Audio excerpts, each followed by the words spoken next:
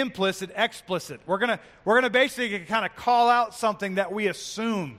We assume often and throughout our lives. We know that our mission, we say this all the time, the mission of Merrimack Valley Baptist Church is to make and mature disciples of Jesus Christ until He returns. What's implicit in that statement that I'm going to make explicit in the next slide is this. The mission of Merrimack Valley Baptist Church is to glorify God by making and maturing disciples of Jesus Christ until He returns. It's always been there. It is one of the things that I was taught, and anybody who's probably been to any level of Christian education has been taught, the fact that the glory of God is the central goal of all that we do. I could quote the catechism. I could do all kinds of different things, but for this purpose this morning, I just want to say that although in our statement that we rehearse from time to time, although it's not there, it's implicit that that's the goal. This makes it explicit, and we'll look at some ways where the implicit needs to be explicit later on in the sermon as well. So as we considered why now, this was not the original series that was going to be after the First John series, but during the assessment, when this is Dr. Ewert's slide from his assessment, he said the ultimate mission of Merrimack Valley Baptist Church, and I think this slide was in he probably did this for every church he did an assessment for. It says that our ultimate mission is to bring glory to God. When he said that during that Sunday he was with us, it struck me, and I think it struck a few of the other pastors, that we don't really talk about this. He made it explicit in his assessment. And so the idea was, well, let's go ahead and do a short series on the glory of God, because we may or may not understand what that means. We pray about it all the time. We acknowledge it all the time. Do we truly understand what it is? He says that the Great Commission fulfillment and church health are means by which we accomplish the mission to bring glory to God. Certainly when we are going and making maturing disciples, then that is that Great Commission call that we have responded to. We believe all churches that are seeking to honor God are trying to engage in the Great Commission work of making and maturing disciples of Jesus Christ. And so that is one of the ways that we glorify God, but there are many other ways where we might glorify God as well. So the glory of God is a dominant theme throughout Scripture, and I'm hoping to demonstrate that today. We're going to look at some Psalms. We're going to look at some of the historical narrative. We're going to look at the Gospel. We're going to look at some of the epistles. A lot of Scripture today, and I hope that thrills your soul, because the reading of God's Word and the engagement in it is just a beautiful practice that we ought to do as frequently as we're able.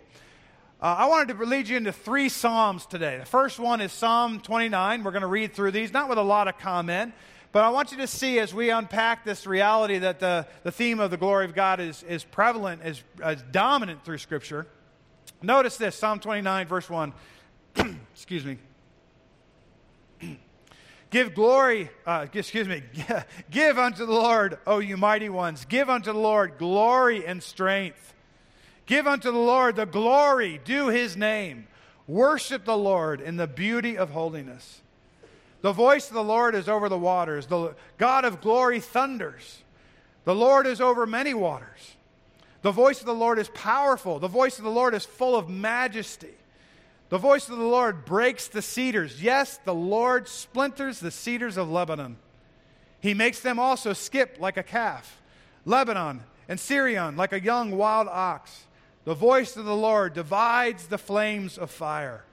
The voice of the Lord shakes the wilderness. The Lord shakes the wilderness of Kadesh. The voice of the Lord makes the deer give birth and strips the forest bare. And in His temple everyone says, glory. I didn't do this first service, but on 3, can you just say glory with me, right? 1, 2, 3. Glory. Oh, come on, folks. Come on. All right. Oh, and listen, this is what the voice of the Lord does. It makes the deer give birth and strips the forest bare, and in His temple everyone says, glory. Amen. All right. So praise the Lord. We are going to be focusing on this glory of God. It's present in Psalm 29. He goes on to finish off the psalm. The Lord sat enthroned at the flood. Picture that for a moment. The flood is taking place, and the Lord sat enthroned, and the Lord sits as king forever. The Lord will give strength to his people. The Lord will bless his people with peace. So Psalm 29 may be familiar, maybe not. Psalm 19, very familiar to many of us. I almost just stopped at verse 1 because most of us can quote it. The heavens declare the glory of God, and the firmament shows his handiwork. When we are walking out at dusk, or maybe when the stars are just starting to come out, and as it gets darker and darker, and if we're away from the lights of the city and the stars become brighter and brighter as we look at the heavens, the very presence of those stars and the planets that we see, they declare the glory of God. For me, there's nothing greater than experiencing the glory of God through the creation of seeing the stars. I have had many times in my life where it's just been me and God and just being in awe of him because of what he has done by giving us those twinkly little lights in the sky. But it's not just the heavens that declare his glory. We see that the firmament shows his handiwork, right? The natural creation that we have around us. We look outside this window. Some people want the tree taken down. Some people would shoot me if I had it taken down. Right? You can look out these windows and you see the creation of God. And we can enjoy it, and we're certainly at that time of year where we can start enjoying the brisk outdoors, and pretty soon it'll be those nice warm days. But these are all declarative of something. They're declarative of God's glory. He goes on to say, day unto day utters speech, and night unto night reveals knowledge. Notice the content of what is communicated. There is no speech nor language where their voice is not heard. This is declaring the reality that the general revelation, the creation of God that is all over the world, it declares his presence. And there's no place where it is not declared. There is no speech nor language where their voice is not heard. Their line has gone out through the earth, and their words to the ends of the world. In them he has set a tabernacle for the sun, which is like a bridegroom coming out of his chamber, and rejoices like a strong man to run its race. Its rising is from one end of heaven, and its circuit to the other end, and there is nothing hidden from its heat. The sun is portrayed as a bridegroom leaving his chamber and a runner sprinting across the circuit, and we see that this is something that we see every day. And notice, there is nothing hidden from its heat. This is part of God's declaration of who he is. Then we get into Psalm 115. Psalm 115 is more of a personal response to the presence of God. And I ask you to consider that as you are sitting here this morning and as you're looking at these words. These first words are powerful. They're drawing our attention not to ourselves but to God. He says, not unto us, O Lord, not unto us, but to your name give glory, because of your mercy, because of your truth. Why should the Gentiles say, so where is their God? As we enter this, the focus is we are not supposed to be focused on our own glory. We're supposed to be focused on the glory of God. Your name, to your name we give glory. And there's this again, implicit, explicit part of this. He says, listen, why should the Gentiles say, so where is their God?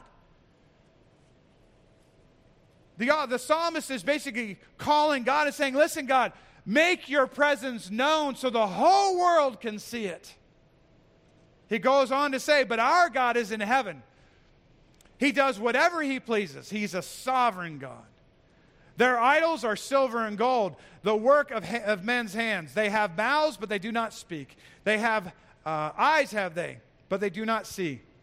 They have ears, but they do not hear. Noses they have, but they do not smell. They have hands, but they do not handle. Feet they have, but they do not walk, nor do they mutter through their throat. Those who make them are like them. So is everyone who trusts in them. The vanity of idolatry is lived out in the vanity of a person's life who worships them. That's what it's saying there. Those who make them, who make the stone idols, who make the wood idols, who fashion idols or call the different aspects of creation, they seek to worship them. They become vain in their imaginations, and the glory of God is darkened, right? God has sent his Son. There's so many texts of Scripture that tell us that we have rejected, that mankind has rejected the Creator God. People will become vain in their imaginations. Romans 1 tells us that people, they worship the creation rather than the Creator. And that is not what we're called to do. He says, "O Israel, trust in the Lord. He is their help and their shield." From the establishment of time, mankind has been called to recognize and respond to the glory of God. Think about this text. This is a familiar text. We preached on it not too long ago as we did our first Corinthians study. I say not too long ago. It was probably over a year ago at this point now. But it's therefore, whether you eat or drink or whatever you do all to the glory of God. It's one of those scripture verses that you'll see on different. I know I would see it every time I left the wilds of North Carolina. They have a sign as you're exiting with this verse on it saying, "Listen, as you depart, remember this. Do everything to the glory of God." And there are people that have this memorized. And there are people that say, "Yeah, this is the way I pattern my life." But part of my goal today is to challenge us, are we actually living this out the way God intends us to? Think about it. Whatever you do, it's all-encompassing.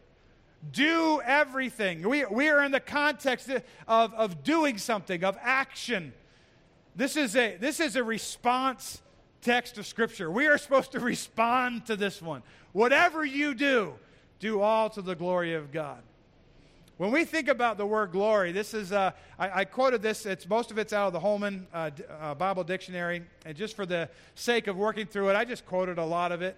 But this word glory, it means weighty importance and shining majesty that accompanies God's presence. So when we think of the glory of God, I don't know what comes to mind. And I think oftentimes we would come, like the picture displays, the top of a mountain, light shining. We'll talk a little bit later about God's presence on Mount Sinai. But here we see that this word, it says weighty, it means weighty importance and shining majesty that accompanies God's presence. The basic meaning of the Hebrew word kavod is heavy in weight. Think about that. The glory of God is the heaviness of weight of God. It's the weightiness is the way, I don't know if I put it on a slide, but that's the way I've referred to it, and I'll probably refer to it. Is God's presence in your life, is it weighty upon you? Are you aware in some fashion His presence in your life? It says the verb thus often comes to mean give weight to or honor. Such honor that people give to one another is a recognition of the place of an honored person in the human community. So when we think about the people that we would honor, if the president walked through, or a congressman, or a senator, or a local magistrate or something, as they come, it would be appropriate for us to give them their just honor, right? Their just glory in the sense of recognizing who they are. And that would be okay. And that's what this word can be used for, is the idea of honoring someone. We can honor those who participated. And if I didn't say this at the beginning, let me just thank all those who participated in the clothing event that was a big success this past weekend, who participated in the rescue mission visitation, the tour that went through. There's so many things in the giving that has taken place, right? Thank you for all that. You are due an appropriate level of honor and respect for what you've done. That is a normal way to use this word. He goes on to say this is not so much something someone bestows on another as it is a quality of importance that a person, group, or nation has. They possess this, and which another recognizes it. And this will be important as we go on. So it's to have this glory, the president to walk in here, he has the honor of being president. It's part of who he is, and we would all know it as soon as he walked into the room. To give glory is to praise, and this is where we're transitioning into this idea of giving glory to God. We're not there yet, but to give glory is to praise, to recognize the importance of another, the weight the other carries in the community. So we have some people, when I say we, this is rhetorical, right? We have people at work, we have people in different gatherings, we have people within our families. They feel like their presence is much more weightier than maybe others, right? They make their presence known.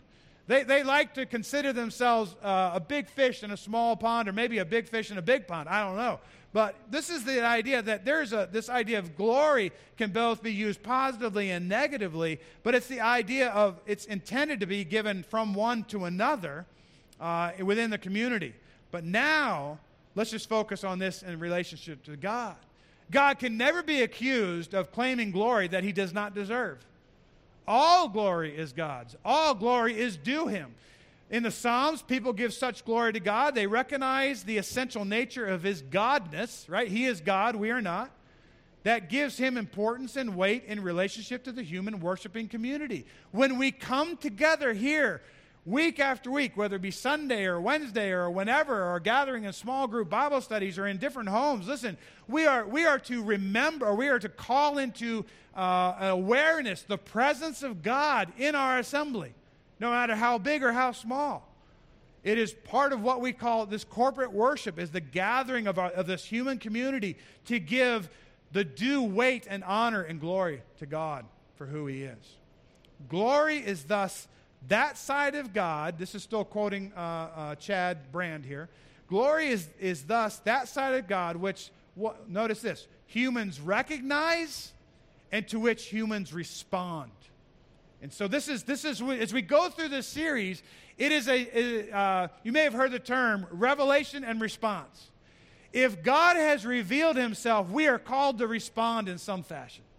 There is never a time where the Word of God goes forth where God is not revealing something to us that we are not called to respond to him, to respond to his truth, to respond to his presence, to respond to his rebuke, to respond to his faithfulness, to respond to something. We are called to respond. But notice, we have to recognize he's here first, and that he's always here. Now, Chad Brand, who wrote this, he says that humans recognize and respond, and that the response that says in confession, worship, and praise. And so I kind of built off of that little focus that he had to come up with this. An awareness of God's presence, it's a prerequisite for genuine worship. You came here today, I came here today to worship. And we call this our corporate worship time, and it is just that. But how do we know that we are corporately worshiping? How do we know that what we've come here to participate in is actually happening? Because there are many churches who come together and they have no sense of the presence of God in their midst. They come together and they go through their emotions. They'll call them sacraments. They'll call them liturgies. And I'm not even saying that those are bad words. I'm not saying those are bad words. I'm saying that people will engage in those activities and will have no sense of the presence of God in their midst. How dare the genuine children of God enter into a time of corporate worship and not have an awareness of God's presence? That is what we are called to have. But not just here and now, but in every moment of every day of our life. We can have this awareness of God. And this awareness of God is that prerequisite for worship, for genuine worship. What do I mean by genuine worship? The worship that God will receive. The worship that God will say, well done. The worship that God will say, yes, I am being glorified by my people. So as we consider this text, whatever you do, do all to the glory of God. We must have an awareness of God's presence before our actions can honor him. Listen, if we're going to say, whatever you do all to the glory of God. Whatever activity, however you want to flesh this out, every aspect of your life, for it to actually bring glory, my first point is this: we must have an awareness of God's presence before our actions can honor him. And so we're gonna walk through some text of Scripture. Some of it will be on the screen. Some of it I'm just going to walk you through the story.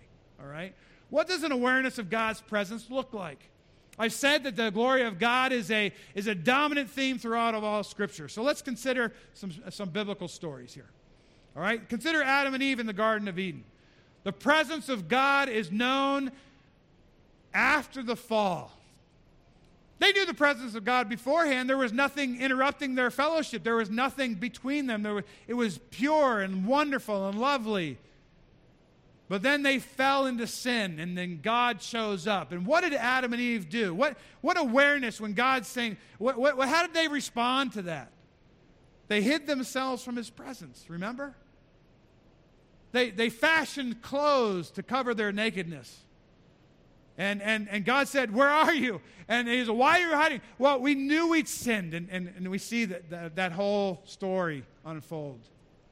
We see the story of the nation of Israel at the base of Mount Sinai. And I have this text. We'll walk through part of it here, actually in 2 stages. But in the first stage, remember this, we went through this study in Exodus where God comes on the scene and he gives the 10 Commandments, and he makes his presence known in this mighty, mighty way where the mountain looks like a furnace with smoke just spewing forth from it.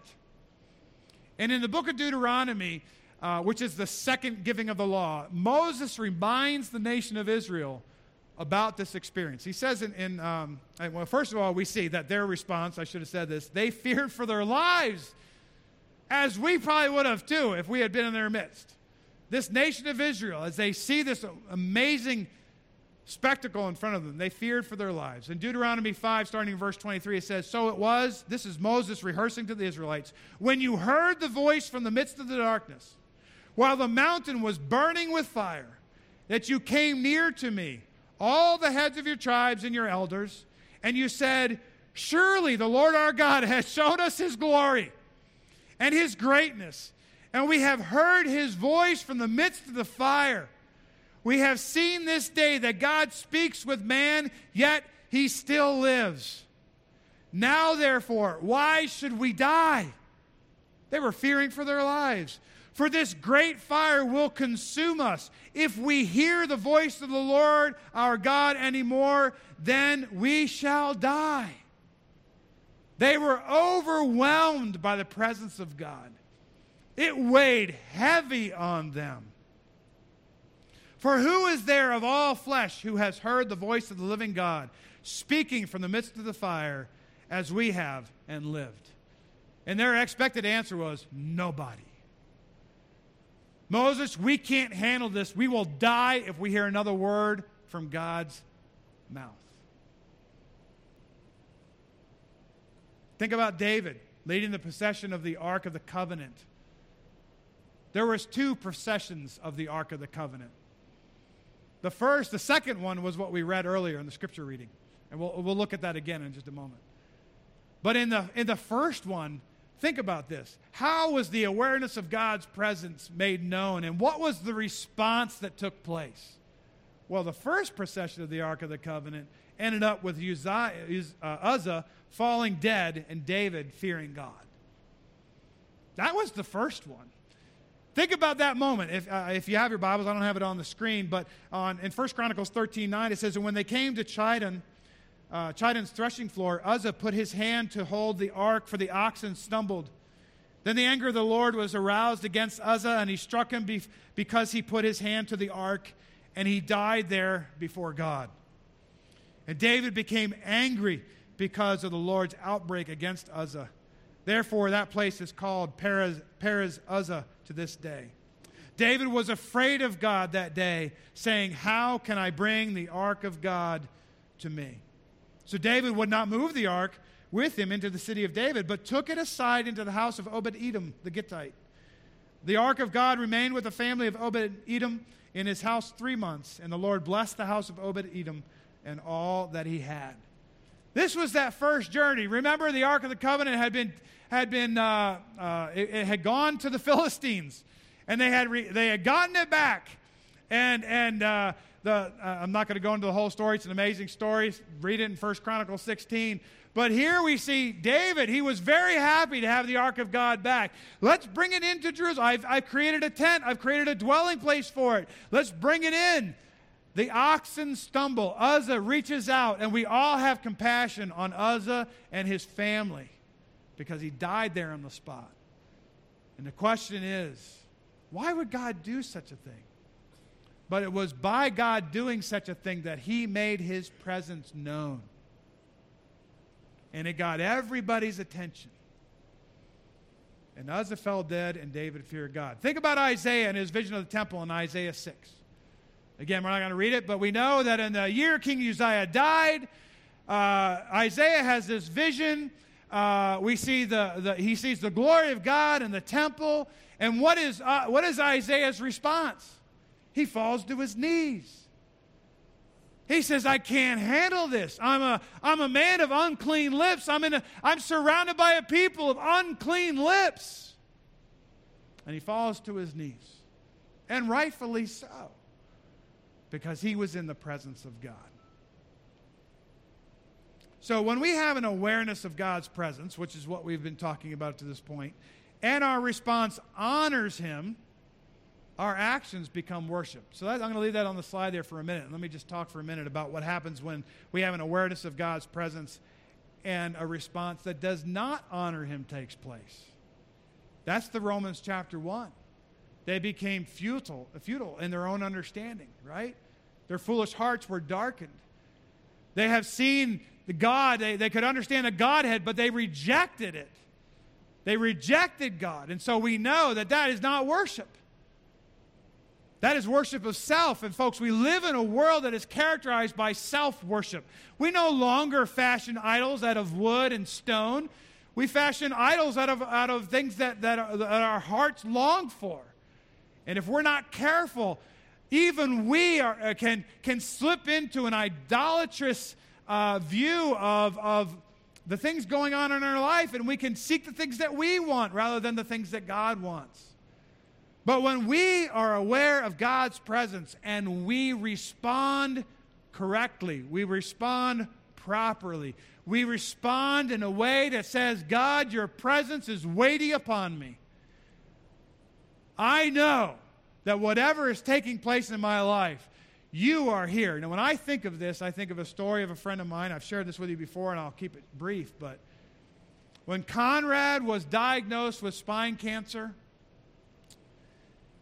his son could not handle the news that his superhero dad was more than likely going to die. So his 16-year-old son took his life in the backyard, and Mom found him. In that moment, you can't, the unimaginable pain that was taking place in that family, everyone was in touch with it. As some who knew these people, we just couldn't believe what had taken place. A friend of mine was Conrad's chaplain, and he was ministering to Conrad and his wife in response to this. And he was relaying the story to me lately, and after the fact, and he said, Greg, it was unbelievable. We are walking down the valley. We're walking through the valley of the shadow of death, and next thing I know, we're in the gospel, and they are responding to the gospel of Jesus Christ, and they are coming to faith in Jesus Christ in my presence. He said it was glorious. Who would think that going through such a difficult, horrific time in their life, that is when they would comprehend the presence of God in their life and respond in faith to what Jesus Christ had done on their behalf. We would think in that moment, and I was listening to a preacher this past week, and that was his illustration. He was saying he has been through similar circumstances like that, and he said, we think that in those deepest, darkest times of despair, that people just need a comforting word from the Lord. And this particular preacher was saying, it was the words of God's love and sovereignty and power and mightiness that came on the scene and anchored these people to the reality of who God is. It was that awareness that gave them hope. It was that awareness that enabled them to persevere through this time. So when we have an awareness of God's presence in our life, listen, folks, we don't have to go through the dark times, but praise the Lord that He is there for us in the dark times. We have the Great Commission, right? We are supposed to go, make disciples. And Jesus promises at the end of that, He says, lo, I will be with you to the end of the age. Jesus has promised us His presence for all eternity. When you come to faith in Jesus Christ, there is never a time that you are not outside. There is never a time where you are outside the presence of God. He is always there Jesus is always there. And so when we have an awareness of God's presence like we've been promised, and we can take God at his word, and our response honors him, in other words, we are responding to that truth in any given moment, that becomes an act of worship. We are acknowledging God for who he is, and we are saying, God, this matters. So what does a proper response to God's presence look like? Well, let's go through the story again. Adam and Eve outside the garden. Remember, their sin forced them out of the garden, and there's no text of Scripture that says they live happily ever after, right? There's not one verse I can put up there to explain this, but let me just explain it this way. They had a son named Seth, and he honored God. Remember, Cain killed Abel?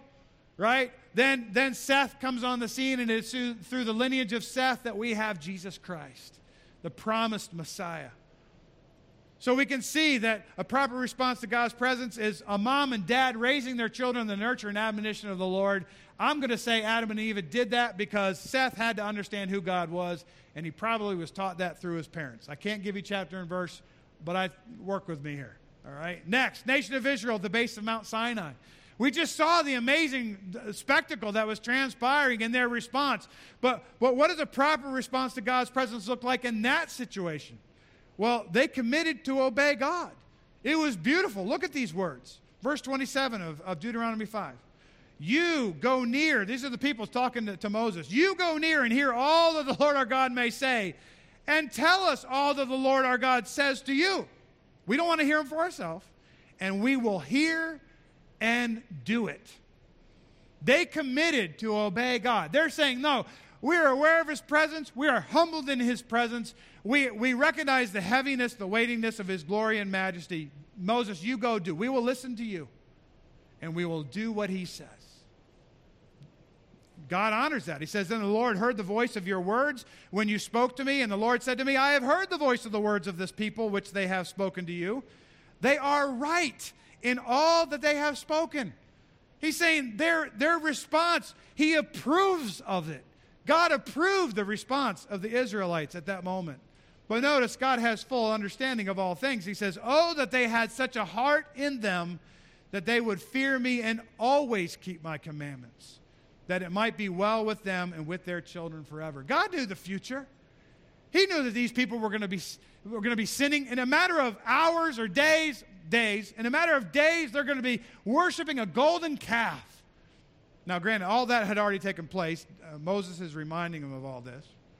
All right? So we can see that what does a proper response to God's presence look like? Well, it looks like good parenting. It looks like responding in a worshipful manner. But think about David leading the procession of the Ark of the Covenant. This is that second procession. This is the one that I took the words out of in 1 Chronicles 16, verses, I think we started in verse 23. Sing to the Lord, all the earth. Proclaim the good news of his salvation from day to day.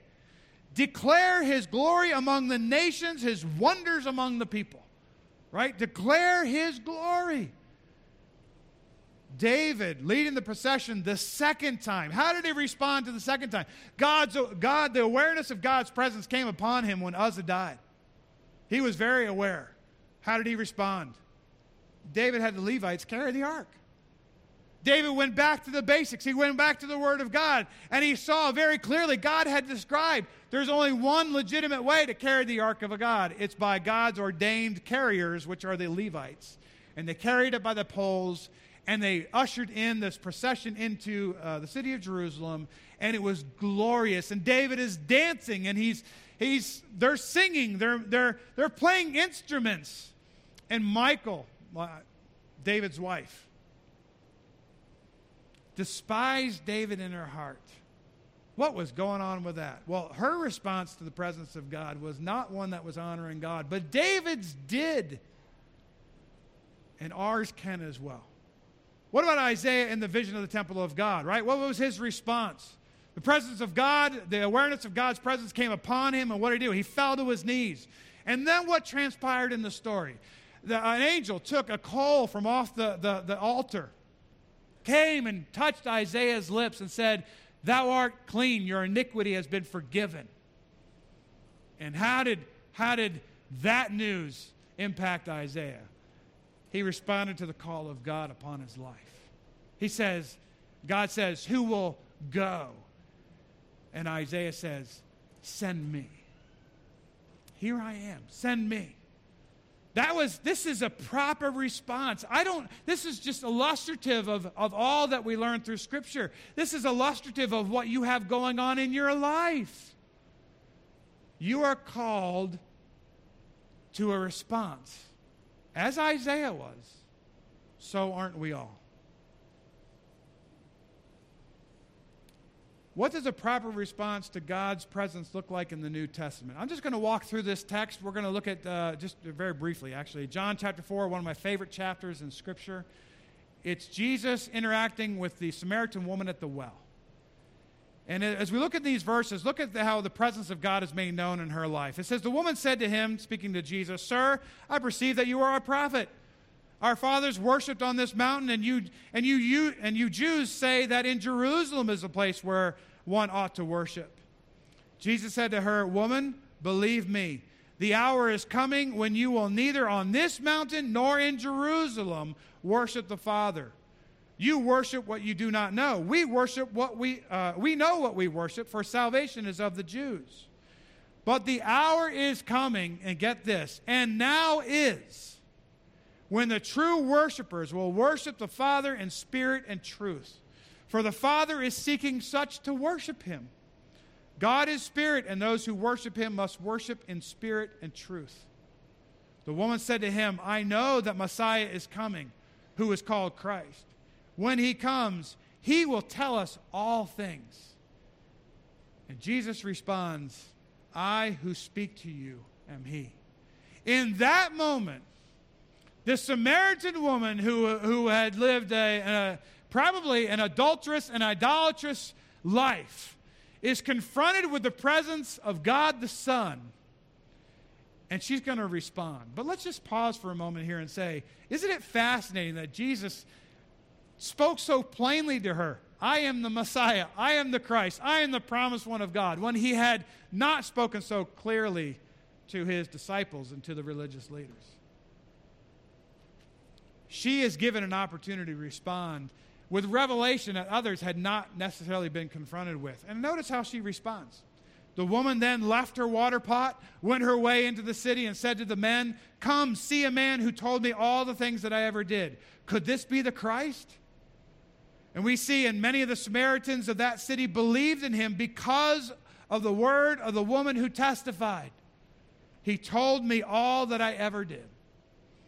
So when the Samaritans had come to him, they urged him to stay with them, and he stayed there 2 days. And many more believed because of his own word. And notice this. Then they said to the woman, Now we believe, not because of what you said, for we ourselves have heard him, and we know that this is indeed the Christ, the Savior of the world. We talk about disciples who make disciples who make disciples. This is Jesus who made a disciple. She went forth and spoke to others who became disciples. And what do you think they did with their faith in Jesus Christ? They also made disciples. We are called of God to be aware of his presence and to respond. And this is just one way. What does the presence of God in our lives and awareness of the presence of God in our life do in the New Testament and in the 21st century? It gives us confidence to step out in faith and do what God has called us to do and be who God has called us to be. So I want to just remind you of this big idea. An awareness of God's presence is a prerequisite for genuine worship. How are you doing in recognizing God's presence in your life?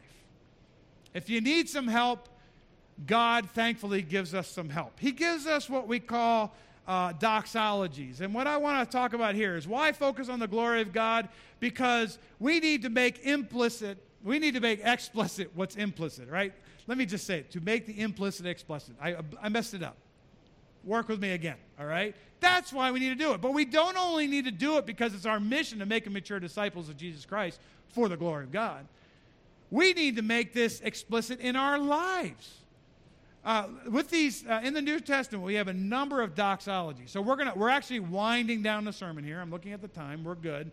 All right? We're winding it down. I'm going to ask you to remain seated, but at one point I'm going to ask you to stand, all right? So be ready for that. I had the whole first service stand, and I realized I had them standing for a long time. But I will ask you, as we go through the next number of Scripture passages, embrace them, enjoy them, enter into them, respond to them internally, respond to them externally. I'm going to be raising my hands most of this time, all right? By the way, there's nothing wrong with raising hands, okay? All right? Because we're going to enter into, when we think about God making His glory and His presence known, it wasn't by accident. The Holy Spirit spoke through different people, and they wrote things down, and they wrote them for us. And throughout the New Testament, we have these doxologies, these words inspired by the Holy Spirit to awaken us and to enliven us to the presence of God. So let's enjoy them together, all right? You can sit. There's no way I can sit reading these. Oh, the depth of the riches, Oh, the depth of the riches, both of the wisdom and knowledge of God.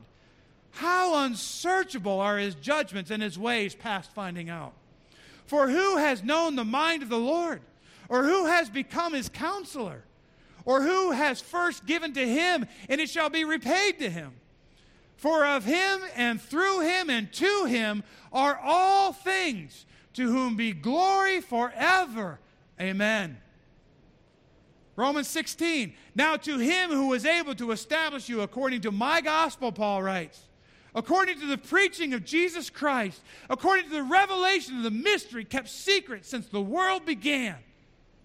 But now made manifest, the mystery has been revealed, and by the prophetic scripture made known to all nations, according to the command of the everlasting God, for obedience to the faith. To God alone wise be glory through Jesus Christ forever. Amen. Ephesians 3. Now to Him who is able to do exceedingly abundantly above all that we can ask or think, according to the power that works in us, to Him be glory to the church by Christ Jesus to all generations forever and ever. Amen. 1 Timothy 6. He who is the blessed and only potentate, the King of kings and Lord of lords, who alone has immortality, dwelling in unapproachable light, whom no man has seen or can see, to whom be honor and everlasting power.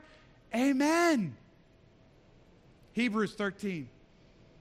Now may the God of peace, who brought up our Lord Jesus from the dead, that great shepherd of the sheep, through the blood of the everlasting covenant, make you complete in every good work to do His will, working in you what is well-pleasing in His sight, through Jesus Christ, to whom be glory forever and ever. Amen. Jude 24.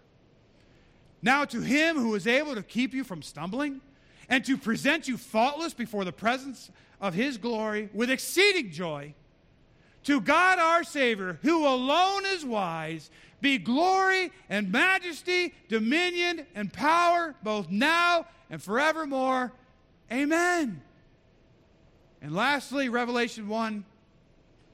And from Jesus Christ, the faithful witness, the firstborn from the dead, and the ruler over the kings of the earth, to Him who loved us and washed us from our sins in His own blood, and has made us kings and priests to His God and Father, to Him be glory and dominion forever and ever. Amen and amen and amen. It is true. Are you aware of the presence of God? When you doubt, turn to Scripture. When you doubt, go and read these doxologies and say, these people had an amazing awareness of God's presence, and it motivated them for their entire life. And we have the same Spirit able to motivate us. So having said that, I'm going to ask you to stand. You probably saw this coming. Let us sing. I don't know about you. These words have had an impact on my life. I've done this once or twice before. I'll do it once or twice more times.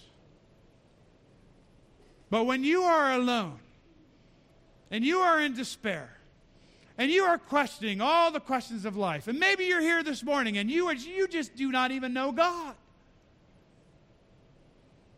These words, these are not Scripture, but it's talking about Scripture, and it is a way for us to respond. So I invite you today. Will you respond with me? Will you join me as we sing this hymn of doxology in response to the truth and the power of God's majesty in our presence?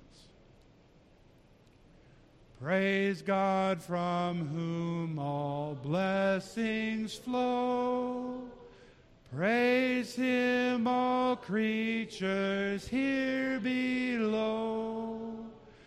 Praise Him above, ye heavenly hosts. Praise Father, Son, and Holy Ghost. Amen.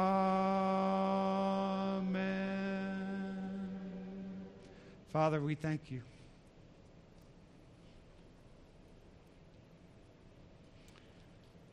We thank you that there's never a time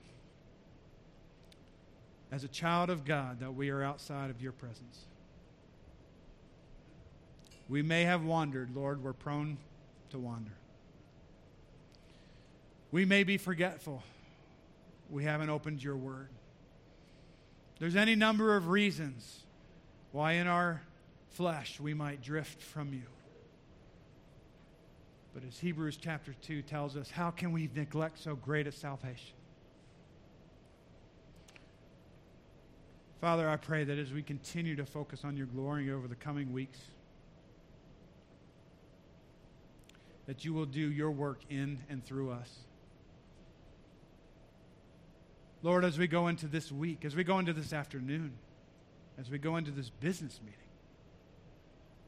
Father, we pray that we would be aware of your presence and that you desire us to respond to you in a way that truly honors the weightiness of your presence, your majesty, your glory, your power.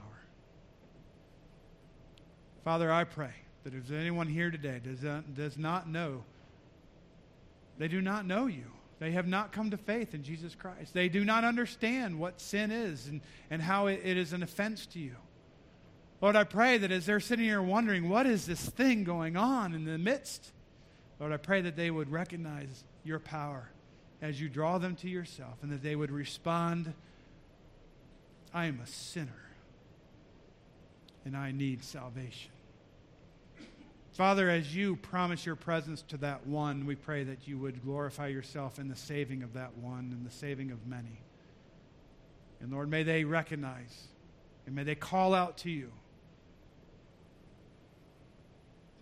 in humility, Lord, save me, a sinner. And then believe wholeheartedly that Jesus Christ died on that cross to pay for their sin. And he rose again in fulfillment of the Scriptures, ascended into heaven, is seated at the right hand of the God, and your right hand is coming again. Lord, I pray that as every one of us engage in the reality of who Jesus is and what he has done, may we respond in faith, and may you be glorified through it. Lord, thank you for this time we've had in your word. May you be glorified as we sing this song, and may you be glorified in the remainder of this service. In Jesus' name we pray. Amen.